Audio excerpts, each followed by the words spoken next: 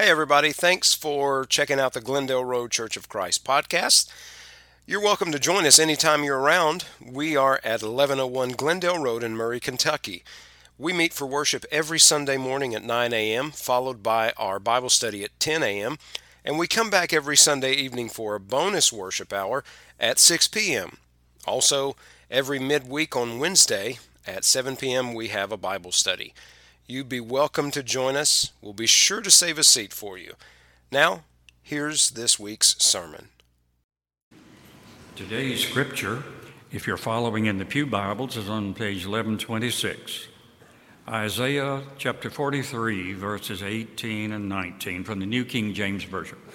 Do not remember the former things, nor consider the things of old. Behold, I will do a new thing. Now it shall spring forth. Shall you not know it? I will even make a road in the wilderness and rivers in the desert. Be seated.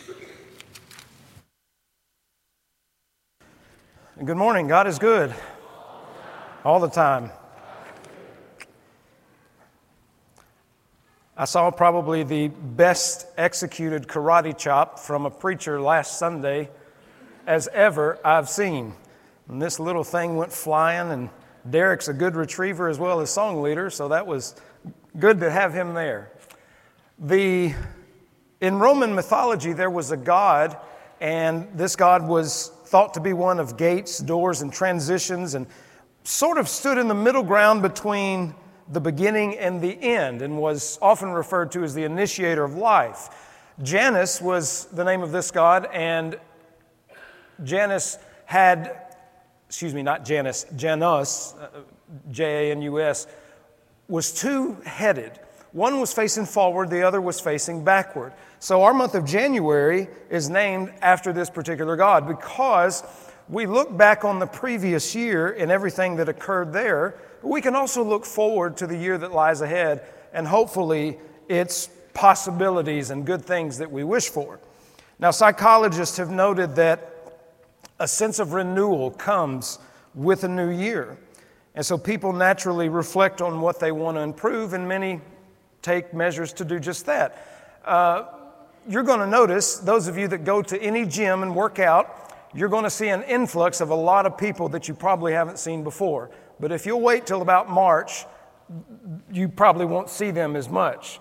And that's one of the things that has been studied. Gym memberships soar in January, but the activity, the foot activity, usually has reduced by March. So some people, they start out with great hopes, and the aches and pains become a little bit more than probably what they bargained for, I suppose.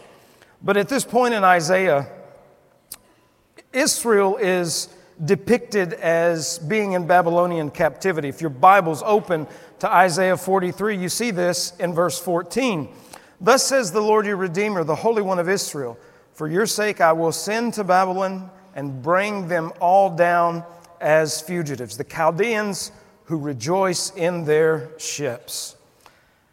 Israel undoubtedly felt that God had abandoned them, but he assures them that he has actually redeemed them, verses 1 through 3.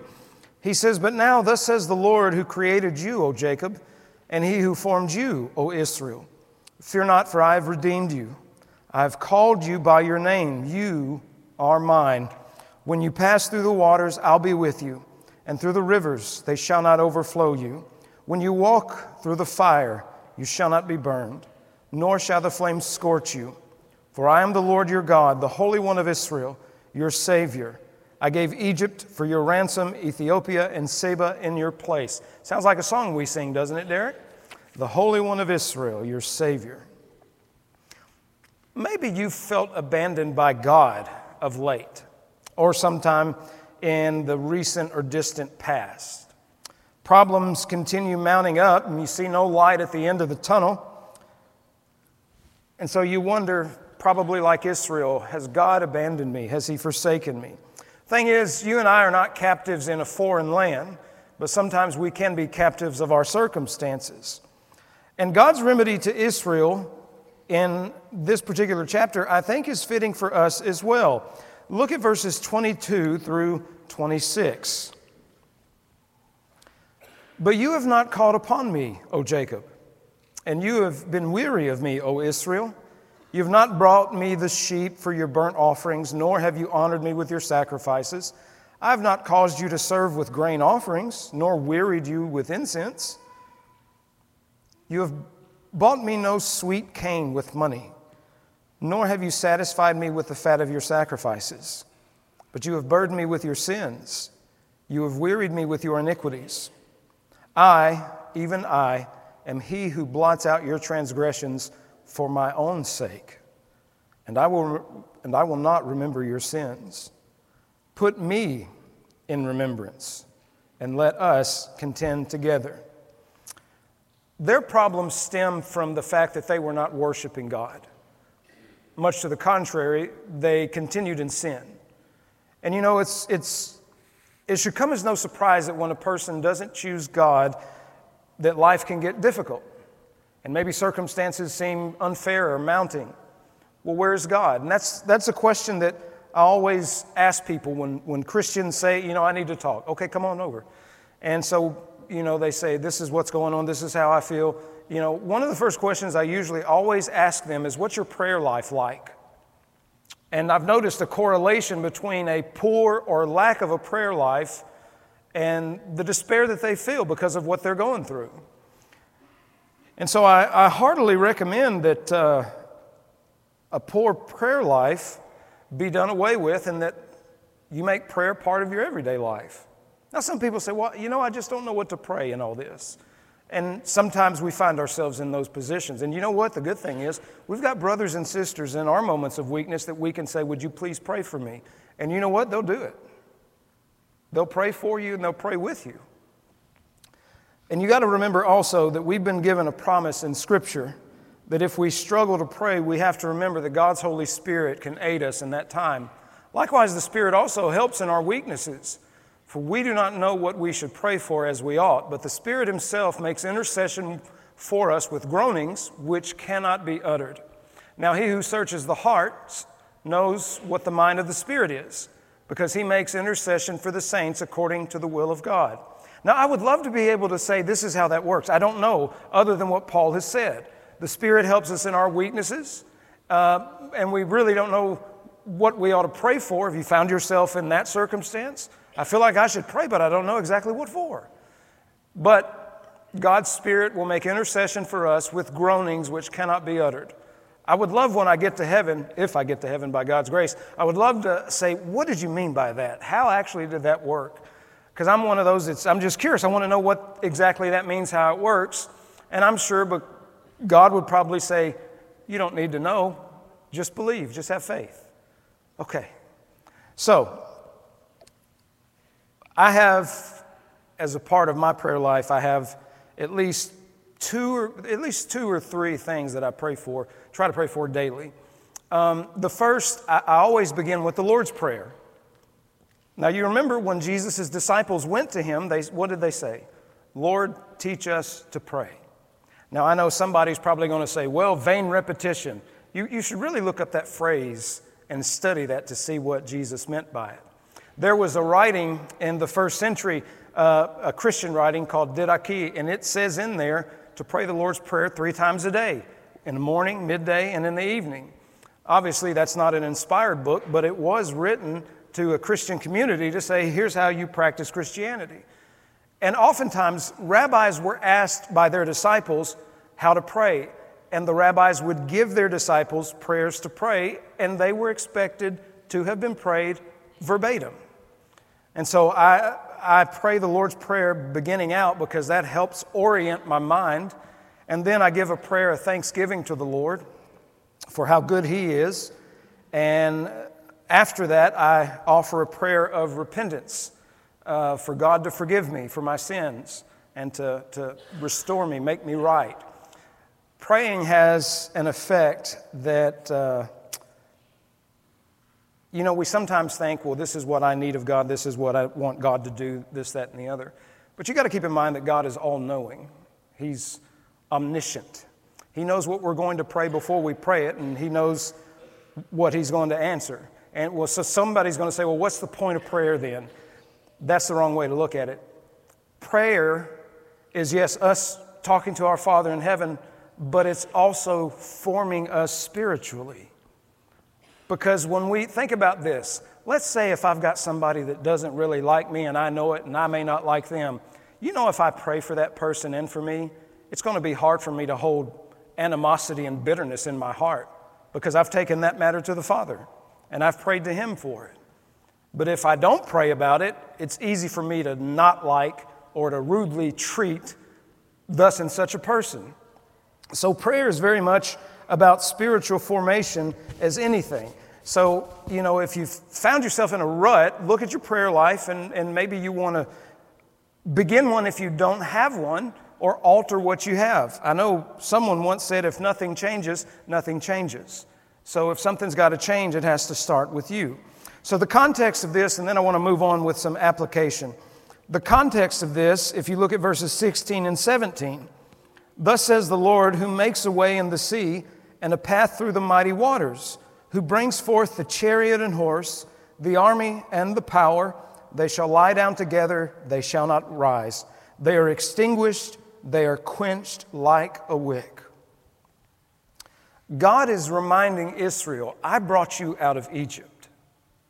I brought you out of Egypt. And so He says, forget that in the verses that were read. Do not remember the former things, nor count the things of old. Behold, I will do a new thing. So He's saying, you've seen what I've done, but forget that because I'm going to do something new. They would have another exodus from Babylon, and ultimately we would have an exodus from sin thanks to the sacrifice of Jesus Christ on the cross. But when you talk about a divine reset, there are two passages that spring to mind for me that I think are worth us looking at. Romans chapter 12, verse 1, I beseech you therefore, brethren, by the mercies of God, that you present your bodies a living sacrifice, holy, acceptable to God, which is your reasonable service.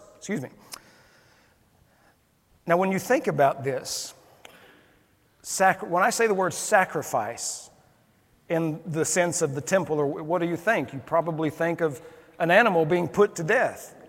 But Paul says, present your bodies as a living sacrifice. Consider yourself dead to yourself because you, as he said in Romans 6:4, you're walking in newness of life. So this contrasts the animals killed before being placed on the altar. So the notion of a living sacrifice is really kind of an oxymoron, if you think about that. And that's not an insult, calling an oxymoron. Well, he done called someone an ox and a moron. No, that's not at all what that meant. Sacrifices are put to death, but living sacrifices, that's when I give my body to God in service to Him. I sacrifice my wants, my desires, my urges, proclivities, whatever else you want to add to that. My life is no longer mine to do with as I please. It belongs to the Lord, and I must do what He bids of me. Bruce Larson, in a book called Believe and Belong, tells how he helped people struggling to surrender themselves to the Lord. He says, for many years, I worked in New York City and counseled at my office any number of people who are wrestling with this yes or no decision. I often suggest they walk with me from my office to the Fifth Avenue RCA building. In the entrance of that building is a gigantic statue of Atlas, a beautifully proportioned man who, with all his muscles straining, is holding the world upon his shoulders. There he is, the most powerfully built man in the world, and he can barely stand up under this burden. Now that's one way to live, I would point out. Trying to carry the world on your shoulders, but now come across the street with me. And he would go across the street from there to St. Patrick's Cathedral, and in there was a shrine of the boy Jesus, perhaps 8 or 9 years old, with no effort holding the world in his hand. He made the point by saying we have a choice. We can carry the weight of the world on our shoulders, or I give up, Lord, here's my life. I fully surrender to you. When we do this, it's called reasonable service, but the word should be translated worship. Some of you may have a Bible where it says actually worship or spiritual worship. Spiritual doesn't even appear in the text. This same word appears in Romans chapter 9, verse 4, if you want to look over there. And it has exactly to do with, the old covenant and how they worshiped then. Romans chapter 9, verse 4.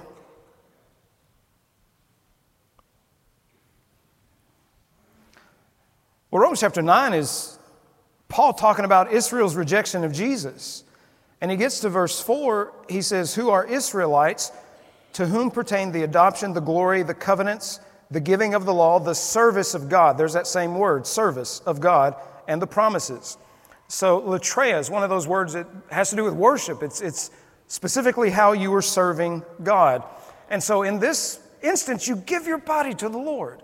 You give yourself fully to Him and let Him regard you as to how you should live. Now the next verse, Romans chapter 12, verse 2. Do not be conformed to this world, but be transformed by the renewing of your mind, that you may prove what is that good and acceptable and perfect will of God. So, on the one hand, Paul urges us to give God our bodies. Now he urges that we give God our minds. Someone once wrote, let the mind of the master be the master of your mind. There are things sometimes that we can't alter our mindset on. But one of the things that you're going to learn is, the mindset that you have will determine a lot. When you think about great coaches and great leaders, you think about people that had a certain mindset. And it's different than everybody else's for the most part. I had a baseball coach when I was in high school, and when we were practicing, he talked to us like we were men, meaning he did not filter his language because he expected perfection. Now, he knew as much as we knew that perfection cannot be given, but you're going to try real hard to be as perfect as you can be. And also, you observe different leaders, different coaches. The greatest one that I've ever witnessed is Pat Summitt. I know you're Kentucky fans, most of you, and it's okay to be wrong, but Pat Summitt was the University of Tennessee girls coach, the volunteers coach. And so at a company retreat, we went up to Knoxville, stayed overnight. Bruce Pearl was the men's basketball coach at the time, and we got to hear from both Bruce and from Pat. But the neatest thing was to go and watch the Lady Vols practice because you got to see Pat Summitt. And one of the things she would tell us, she shaped the culture of her team, and the way that she did that is first thing when she goes in to the office, she goes to every one of her coaches, greets them, asks them how they're doing. If she knows that one of them has a family member struggling with this, that, she will ask how they're doing. She's really involved in the lives not only of her coaches but her players. And just by showing that ounce of care, she said that built a camaraderie.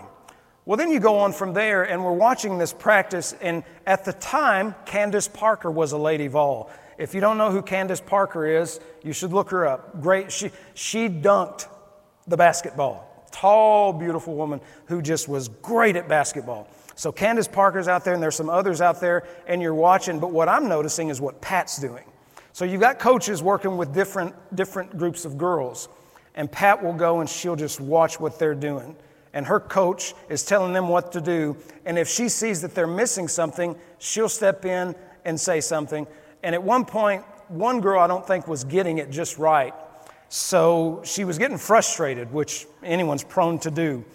And she was showing her frustration a little bit. And Candace, she said, no anchors, no anchors. I'm sitting there going, what? No anchors. And, okay, they knew what she meant. Well, we found out when Pat spoke to us that they have this analogy by which the team lived by. And that was, if you are an anchor on this team, you're going to hold this team in place. But if you are a sail in this team, the winds will take you and carry you on. So when she was saying no anchor, now that makes sense. So having a mindset is definitely something we should have, but the mindset we should have is obviously that of being a Christian.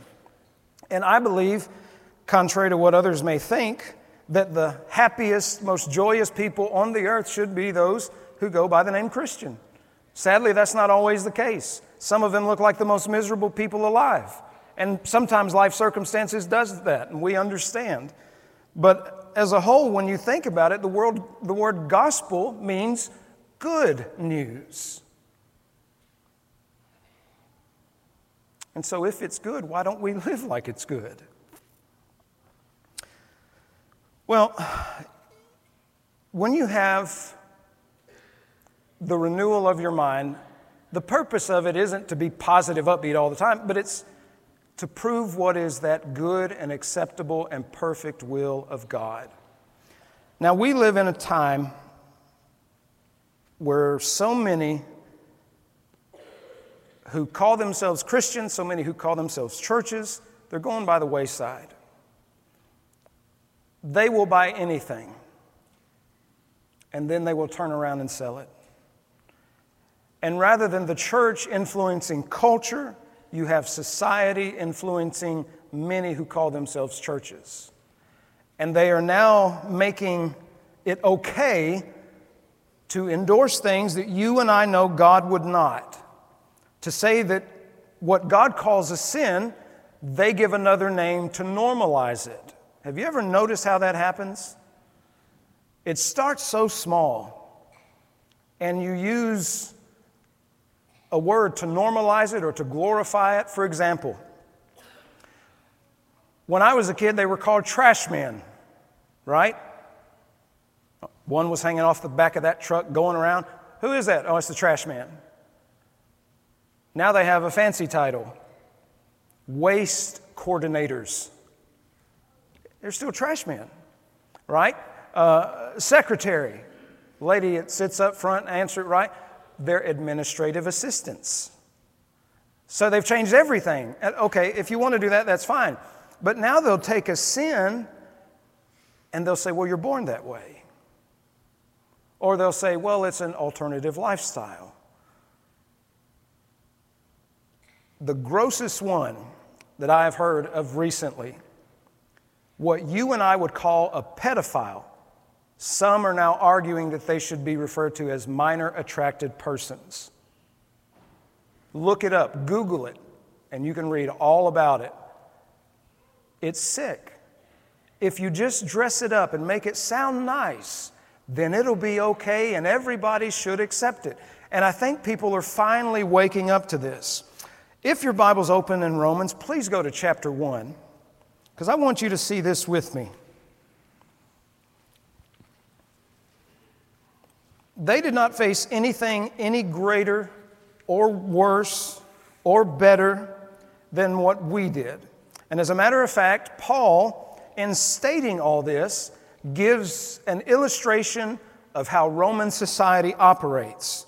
And you will see beginning in chapter 1, Romans chapter 1, verse 18.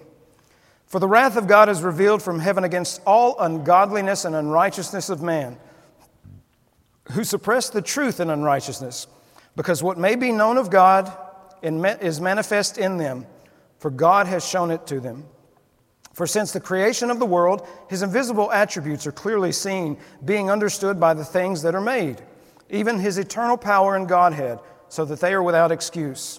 Because although they knew God, they did not glorify Him as God, nor were thankful, but became futile in their thoughts, and their foolish hearts were darkened.